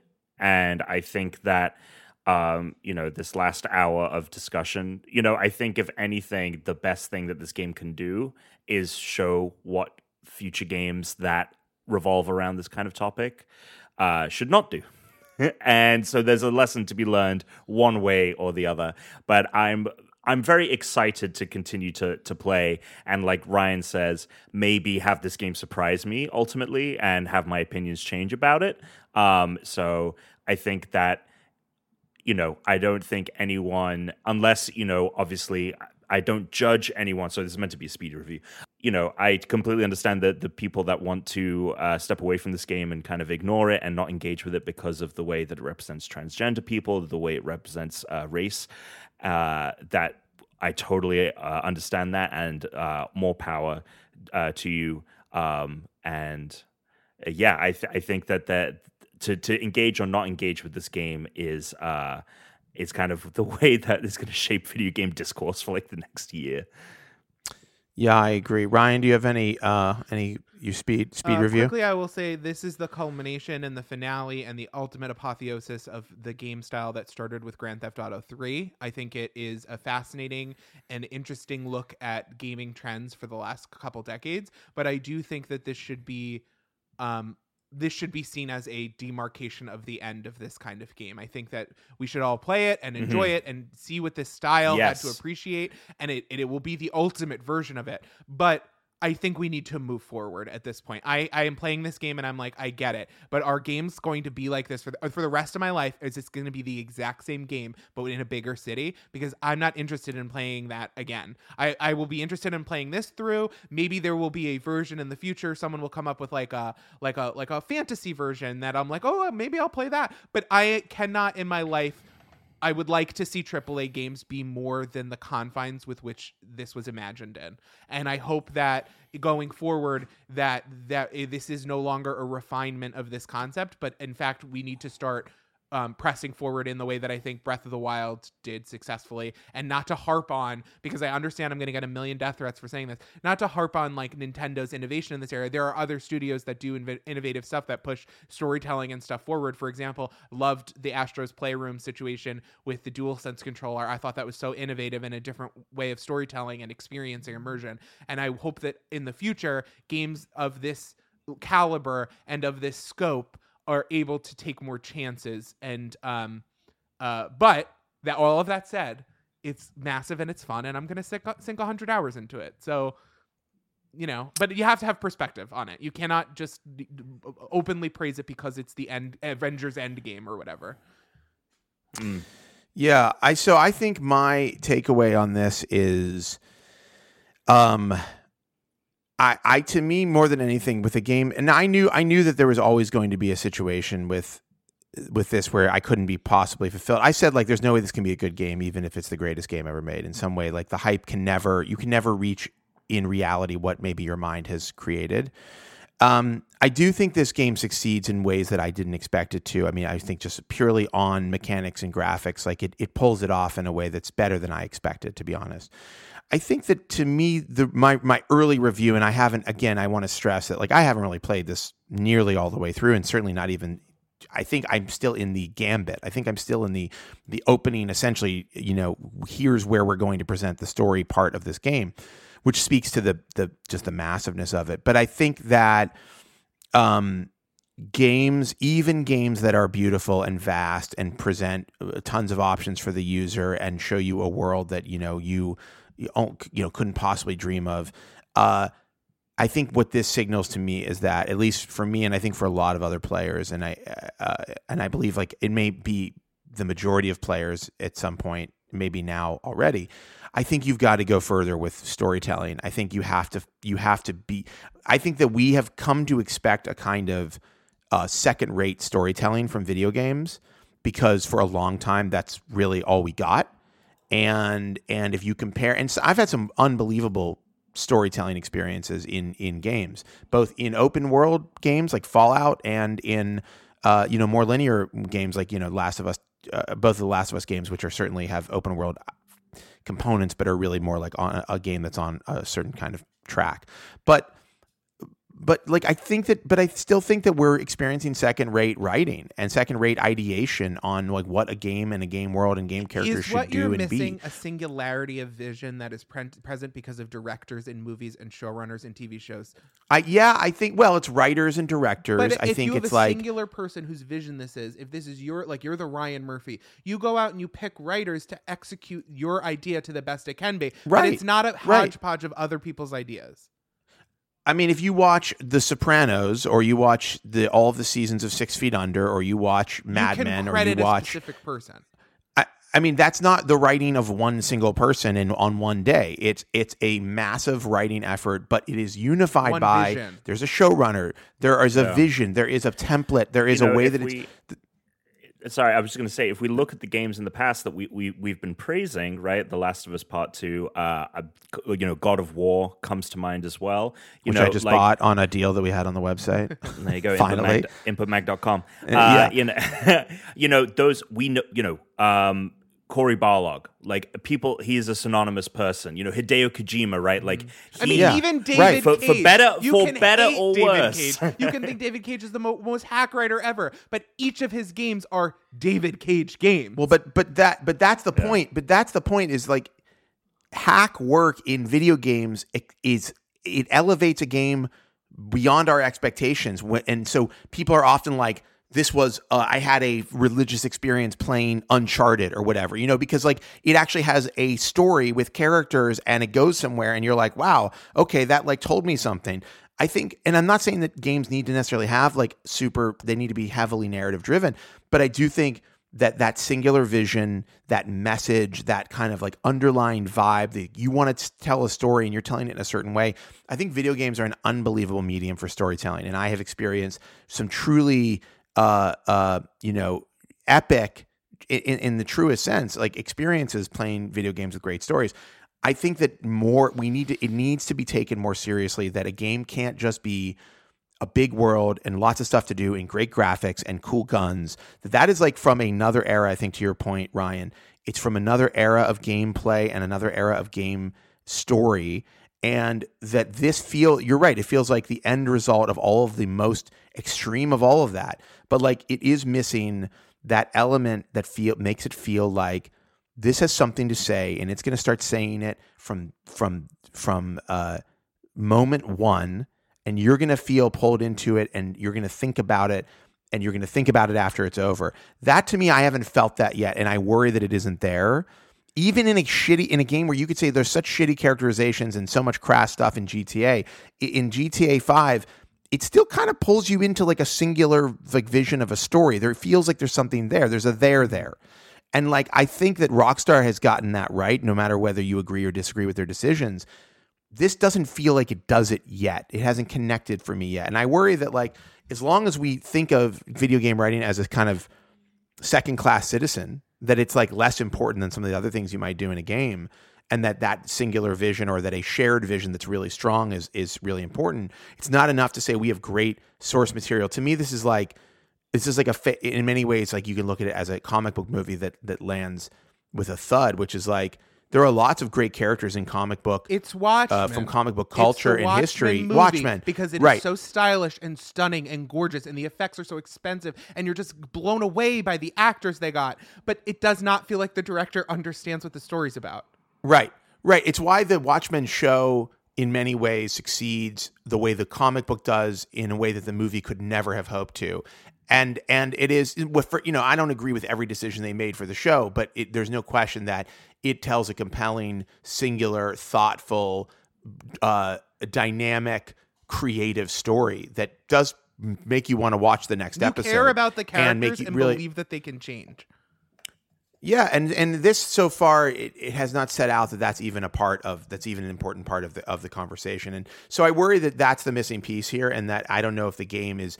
Do I pick it up every day for many, many hours a day to see where it goes? They haven't told me why yet. Maybe they will tell me why, but that to me is like my lightning review of this is where's the story? And it better not be, it better not be like some hackneyed B-movie revenge shit, because I mean it probably will be, but I mean that's not enough in my opinion. That's totally where this story's going. It's totally right. Where this story. I agree. I think the story, if I had to predict right now where the story is going, I'm just going to do this as no spoilers. I haven't read anything. I haven't played the game for more than like 3 hours.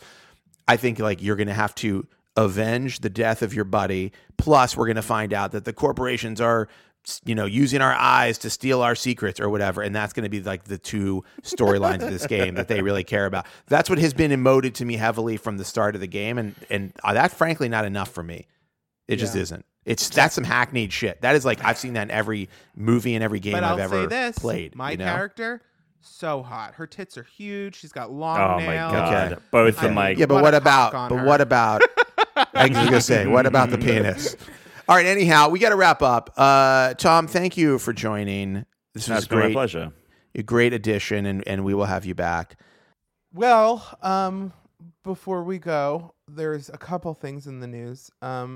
That are very funny. One of which is, in similar gaming vein, Sony has been rumored to be working on a next-gen PSP, which is not a good idea. I mean, it's only a good idea if they can out-switch the Switch, in my opinion, which would be like doing my dream scenario. I mean, if they wanted to do what they should have done, let me try this many different ways.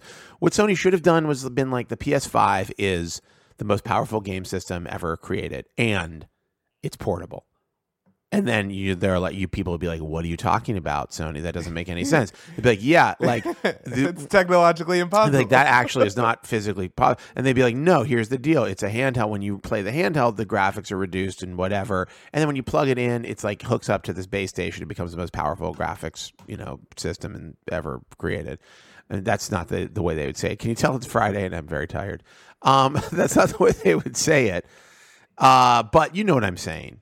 But they're not talking about doing that. They're talking about doing a standalone, like another version. I mean, the only way this could work is if every game that you buy for your PS4 or 5 is basically like compatible with the handheld.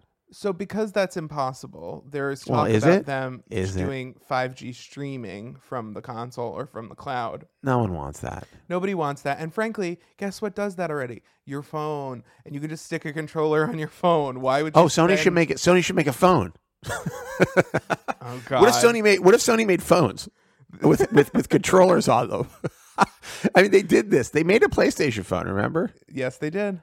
I believe that we were at Engadget. One. I believe that Engadget, we had a leak of it. We were the first people ever to publish a leak of the phone. And I think I think I had we had the thing where it was we had to do a rendering because we were told what it was, and I think people were like, "This is bullshit. This is not a real thing," and then it actually is exactly the way it was described, which sounds completely insane. But the thing is, why get into the messy business of hardware at all? Just sell a controller or a controller case. Yeah, but you're talking about Sony. They're in the messy business of hardware. No, but I'm saying they could just start printing money from a cloud streaming app now. No. I mean, this is what Microsoft is doing. Why would people spend extra money for a 5G compatible handheld? Well, I mean, that is a failure idea, in my opinion, what you're describing. What may not be a failure idea is something like if it really were super synced with the experience of the PS4, PS5, if it were like a $200 or $300 device that does the streaming stuff, but also can play diminished, graphically diminished versions of the games. There are a lot of games for the Vita which are cross compatible, right? I mean, they were developed separately. But they're mostly indie games for the most part, right? I don't know if there's any. Yeah, and they're specifically developed for each console. I don't think. But now they could do something differently. I mean, the reality is, all my PS4 games play on my PS5. That's a huge deal. That's a never before done in the history of video games situation, for consoles. I mean, in the past, yes. No, I'm saying this is the first generation ever where we can, except for 10 titles or something, that we can play the previous generation games on the next generation hardware. Yes. I mean, not counting the PS4 Pro. And the Wii. What do you mean? The Wii played all GameCube games. Oh, did it? And the PlayStation 3 played PlayStation 2 and PlayStation 1 games. Okay. PlayStation 2 played PlayStation 1 games. Did it? All of them? Yeah. No, it didn't. Yes, it did. Did it? First. Okay, I have no recollection of this. I was like, this is such an incredible innovation. It's not, apparently. I don't have any recollection of that. I guess I was just so busy moving on to the next thing. I didn't even think about the backwards compatibility.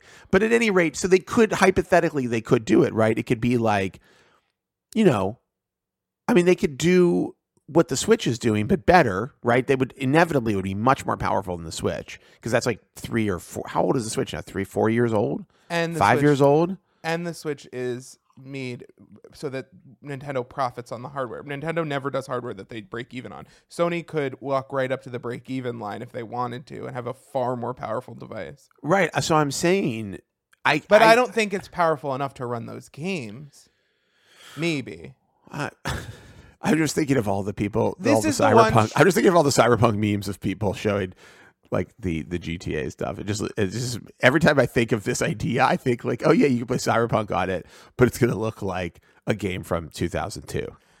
That's why I think yes, you're right. This is the only strategy that would work for them, but it's an impossible strategy, so they should just stay out of it. Yeah. I mean, I love hardware. I'm a hardware guy. I have a giant collection of video game hardware. I love hardware. I love getting a weird little gadget. I love weird little gadgets, but I don't know. I guess, I barely touch the Switch. Especially now that nobody's going anywhere. Right now it would be a very bad, they would do it obviously next year sometime if they're going to do it or at a later date. I just think for it to succeed, a lot of things would have to happen. I do think there's an argument to be made that I don't want to hook something up to my phone to play a game. And I think that whole thing is kind of a messy and complicated. It's a messy and complicated experience to be okay, I'm going to Bluetooth this controller or I'm going to plug it in and then I'm going to boot up the streaming app. And if it doesn't stream, then I'm basically screwed. I think if it were much more powerful than a phone, but not so crazy that it's a $1,000 piece of hardware, and it had the streaming capability, but it also could you could take your games with you. I do think there's something attractive about it, throwing it in a bag and having a better than Switch gaming option. Because most of the Switch games, I think it would be really awesome. I've been playing, I mentioned I've been playing Soma, which I don't even know if they have for the Switch or not, but that's a game I bought for my PS it's on PS Now, but I got it for my PS5 and I'm playing it. I'd love to be able to play that like sitting in bed, or if I was traveling in the future when I am traveling, it'd be awesome to play that on a plane. And like, I don't think the experience of using it on my phone would be as good as a dedicated gaming handheld. I understand you wrote this thing, and I totally agree with a lot of it, that like there are reasons why it would not be a good idea. On the other hand, I kind of feel like the more we talk about it, I'm kind of like, I sort of want this. I want it. It just doesn't mean that it makes sense for them or that it's going to happen. Yeah. I mean, I don't know. This render that we have, I don't know where this came from. This video render definitely makes me want whatever that is, you know, although it looks like it'd be really hard to hold. Yeah, it's not. It does not look ergonomic. It needs some you need some like thickness there. You need a little bit of fatness. I mean, even the Switch Lite, I have like a chunky case on so I can give it a little booty. Yeah, you got to have something to hold on to. Like a great lover, you need something to grab onto. You know what I mean? Well, speaking of bulky tech, can we talk about Apple's Segway $549 AirPods Max? $549 for the AirPods Max. Yeah, I don't personally. I don't have ears good enough for whatever that sounds like. Well, but the other thing is, like, there are, I don't know. I guess, listen, Apple bakes in a lot of, like, you know, homegrown goodness. You're like, look, the Apple, like, I will say, I bought AirPods Pro. I hesitated for a long time. I waited till they were on sale, significantly on sale, and I bought them, and they're really good. Although I'm having trouble getting seals now. For instance, like, my ears have gotten larger or something. I don't know what's going on, but like, they're not as good as they were the day I bought them, which is strange. But like fit wise, but they're very good, and they interact with my phone in a way that is extremely seamless, and I think that goes a long way. Now, going from $250 to $550 is a big leap, and I'm not amazing over-the-ear headphones, like absolutely stunning. Yeah, for I mean, a lot of really well-known companies have been making these types of products for a long time. And honestly, like, we have some, like, I mean, it's funny because they own Beats, but, you know, Laura has a pair of Beats over-ear headphones, and they're fantastic. And they definitely did not cost $500, you know? And, you know, I think I don't know who this is for. I feel like this is some weird pet project in the company. Like, I don't personally get it. I feel like it's one of those things where they were like, well, we could do it. And somebody had, like, kind of like, you know, it got stuck in their craw somehow. They're like, I really want to do these headphones. You know, somebody like senior at the company. And they're like, all right, let's just release them at the end of the year. It could be like a luxury item that some people buy. Does this seem like a market for them, the over-ear market? I don't think that there's a huge market there. I also think that the market that is there already knows very amazing brands who make like unbelievable sounding headphones for far less money. And I think, you know, if the design had been so iconic and stunning that people like it became like a fetish item, the way that AirPods did, where it just became like, you know, a status symbol, the way that like even the white earpods did originally. Yeah. But I don't think the design is there. Like when they're not on, they look like a boob purse. They look like a bra that was turned into a purse. Isn't that a carrying case for them? Yes. But when they're on, I want to look at them on the website. I actually haven't really. When they're on, they look like the most nothing. They look like stock headphones. They're not like, in my opinion, they're not iconic. They're not interesting. They don't have any really thing to say about design. And then when they're off, they look like a bra. I mean, honestly, it's interesting that they have the dial from like the Apple Watch is kind of like stuck on the side of one of them. Yeah. I don't think these are unattractive in a very like, you know, Dieter Rams, like Johnny Ive homogenized, you know, type of. I mean, smooth future. They look. I don't know. I'm looking at the pink ones or the red ones or whatever, and I'm kind of like, I actually kind of like these. You're out of your mind. Oh God, I'm going to buy them. No, you're not. I think I am. I love the color. $50. I love the colors. Someone from being evicted. I honestly hadn't even thought for 1 second about it, but now that I'm looking at them, I kind of, I don't know. They are pretty attractive in my opinion. I know they look like other stuff, but this is how we slide up to a $4,000 iPhone. This is how we do it. I know. Although it would be nice to have some really great over the ear. They look huge. I don't know. Is this for me? I don't want to spend $550 on anything. I mean, that's like no.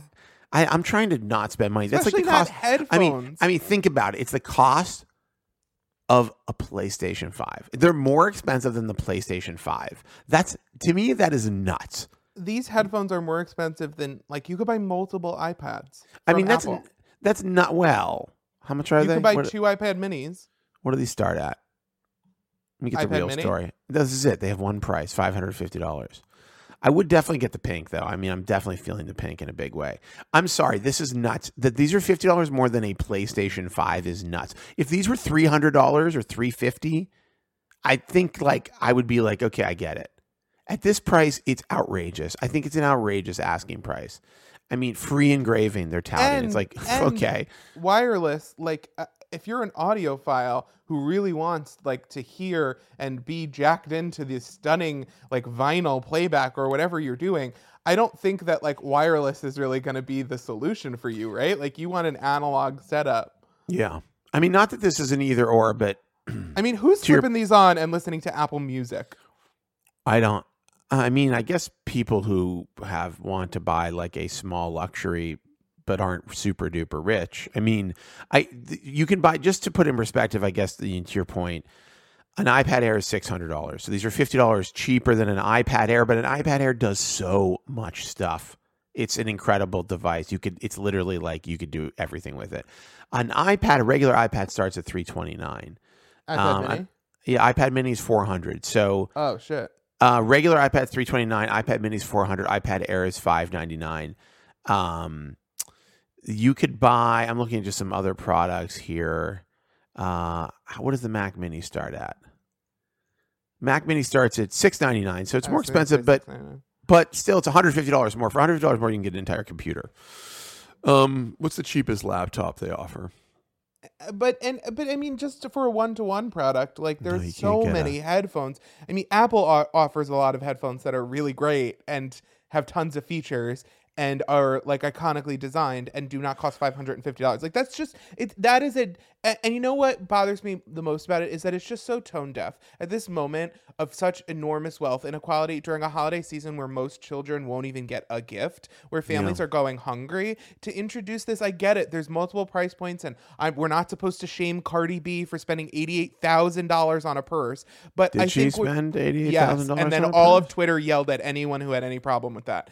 And I think honestly, like it's just gauche. I think it shows really poor taste, and it shows that their brand, like, I don't think. Listen, are they still doing what they've always done? Absolutely, but I just don't. I think it speaks to how not relevant Apple is outside of, like, obviously they're super relevant when it comes to phones and computers. Nobody's going to argue that. They have the only tablet on the market. But I think when it comes to like that cool factor that got them there, that like gotta have it, like drooling iPod factor, I can't think of anything besides AirPods that have had that in the recent past. Yeah, I mean the Apple Watch is like a mom accessory.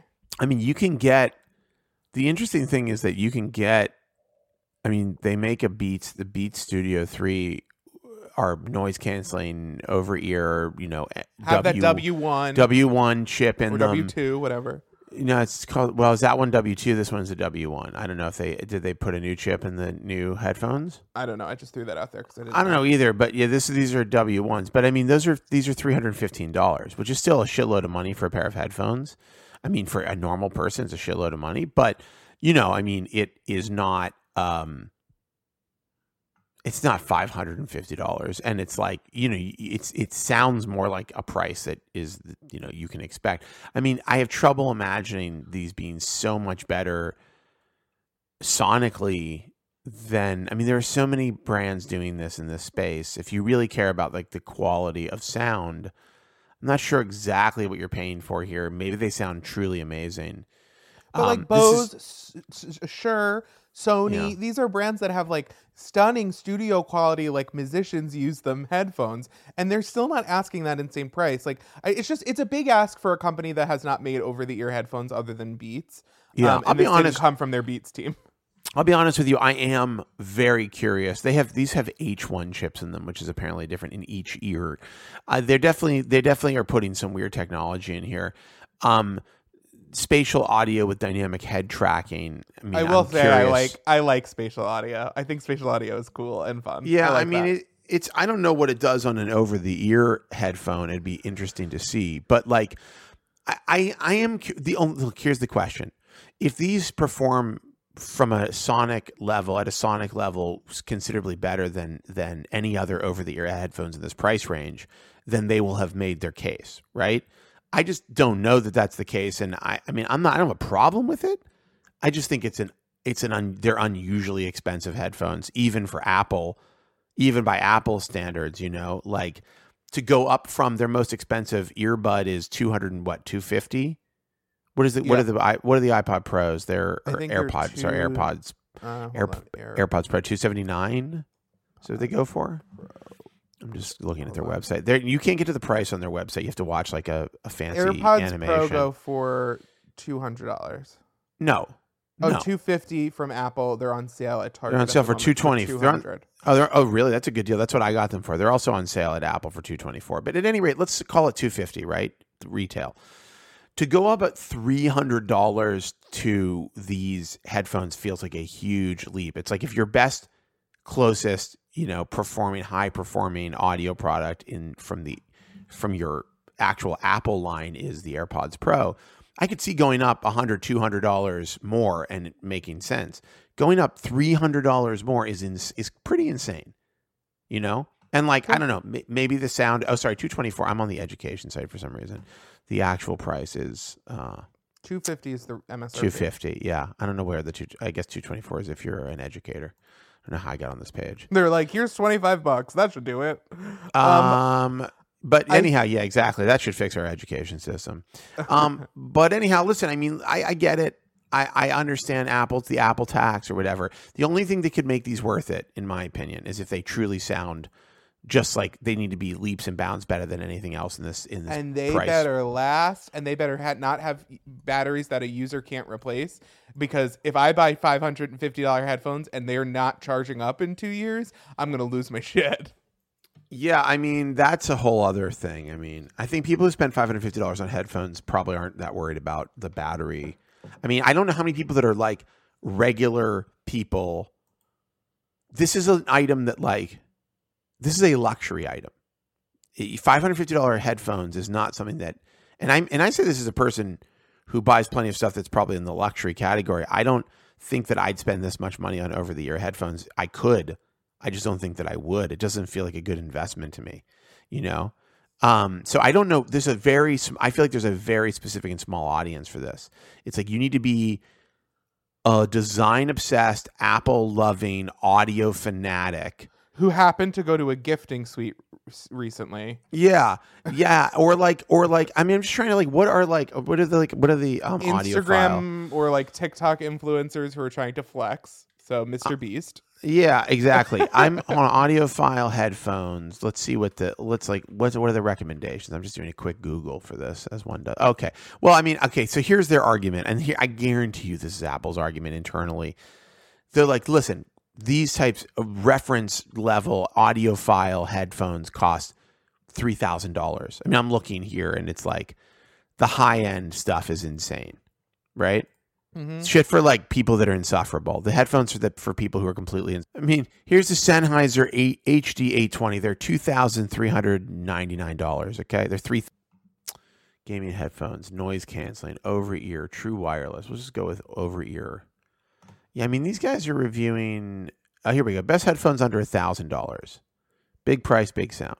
So I think, potentially they would tell you, hey, listen, these headphones are, really good headphones that sound this good cost $1,000. And we're selling them for $550, so it's actually a discount. But who buys the $1,000 headphones? What's the market for $1,000 headphones? Nobody's doing that.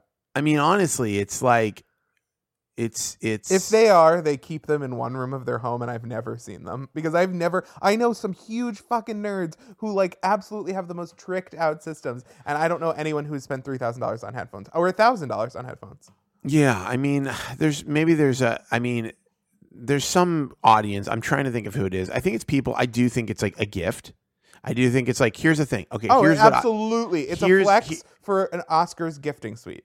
Yeah, but no. I mean, but like, okay, it's Christmas time. You need to buy your loved one something really nice, okay? Now, by the way, this is not a normal Christmas, so I don't know how many people are dropping big money on presents this year. But you know, let's say it's a normal Christmas, which it isn't, which is why it's like, why release them now? But okay, let's say it's a normal Christmas. Well, they know the people who can afford these will always be able to afford them. Yeah, I mean, if anything, the rich just got richer, so why not buy headphones? Absolutely. Like these are, yeah, right. Like, so anyhow, you know, you want to buy your significant other a gift that's really, that they would never buy for themselves, and they love music, and they're an iPhone user. You know, I can see this being like, wow, I would like if Laura got me these.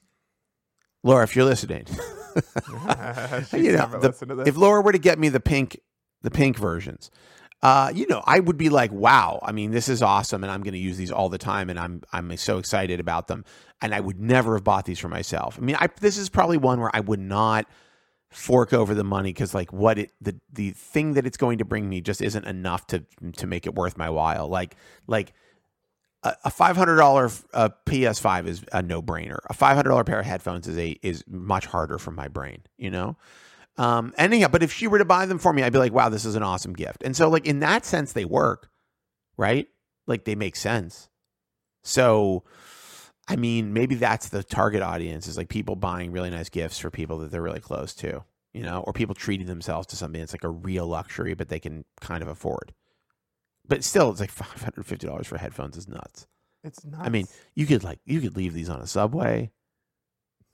You know, you could buy extremely wonderful, great headphones and still give $200 to someone in need. I don't know. It's hard for me right now to hear that someone spent $550 on headphones that are like wireless Apple headphones. They're not even like.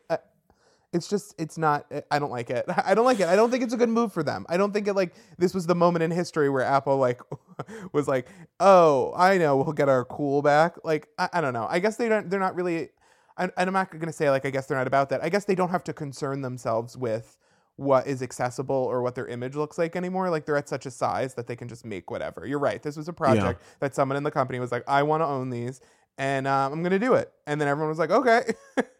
I mean, you know, I don't know. Their competition, though, I'm looking at Wirecutter, which does great breakdowns of stuff like this, you know, their competition for Bluetooth wireless headphones. I mean, maybe there's like a market for people who want like audio, you know, more audiophile level sound with, you know, the ease and convenience of what Apple provides in its AirPods Pro or something. I don't know if does that exist, because I'll tell you this: an audiophile would reject something like spatial audio. I'm sure of it. Like, yeah, of course. I don't think an audiophile is like, oh yeah, do some kind of weird effect within my headphones that creates like a more spacious sound, because they're like, I want to hear what this sounds like as it was recorded. I don't want to hear like this like weirdly influenced or attenuated version of it. So like, yeah, I mean, I don't know. I feel like we've already spent far too much time talking about these headphones. I think if you have $550 to burn and you have everything else that you could possibly want that costs that much money, enjoy. You know, enjoy. I feel like it's the most non-essential, least interesting thing that Apple's done in a long time, and that's saying something. I guess we should do some nice things, right? Yeah. Makes sense. Yeah. I'll do a quick one. We're in the holiday, you know, gift corridor. I got to tell you, I love shopping for other people. I love shopping online. So I'm very good at it. But I enjoy buying things for other people. Like, I think I'm good at it. I think I can be pretty creative with my gift giving. This is like very egotistical, nice thing. And I just enjoy, like, it's fun to, I mean, I like shopping for myself, but it's fun to imagine what somebody else would like and try to like get that perfect thing for them. And so my nice thing is holiday shopping. And I think, especially this holiday, we could all use a little, you know, it's nice to get a little extra something if it can happen, if you can do it. You know, it's like we all need a little help this year. So hopefully my gifts just really land. That's it. That's my nice thing.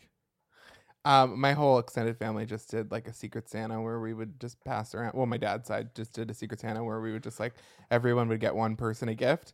And one of the people I got is like a small child. Oh, wow. Like you don't know the kid's interest. I don't want to insult them. I have to pick something that's like How not old very are they? gendered. How old are they? 4 or 3 or 4. But I ended up this like, so this company Carrera has like, it's like slot cars, but you can get different kinds of, it's like a slot car sort of like, it's like an upgraded train set, right? Like slot cars are like individual ones, and they have like, they had Cars themed ones. From the Pixar movie Cars. I don't like the Pixar movie Cars. I hate that movie. So I went with the Mario Kart themed one.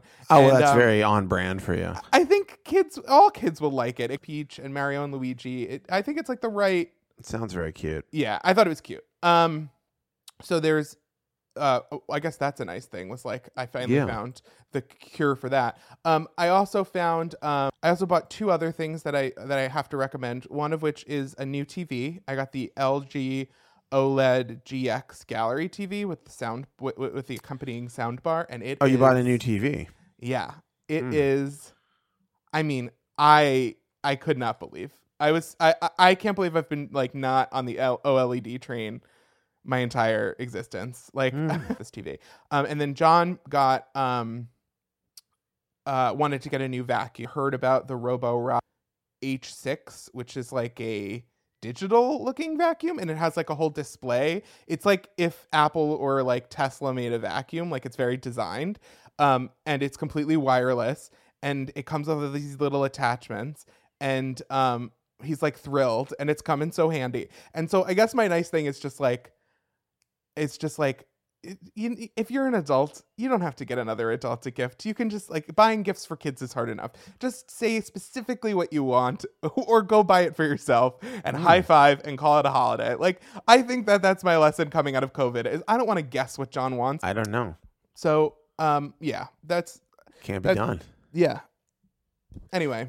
That's good. My nice things. All consumer products, but you know what? I love it. We live in America. Okay, we're Americans. We're in our national pastime is shopping, and so be it. You know, what else are you gonna do? What else are you gonna do when you're sitting? Nothing. All right, I'm about to go do a whole bunch of nothing. Oh my god, that sounds great. All right, let's wrap this thing up. Let's get out of here. All right, Cyberpunk. Bye. Bye.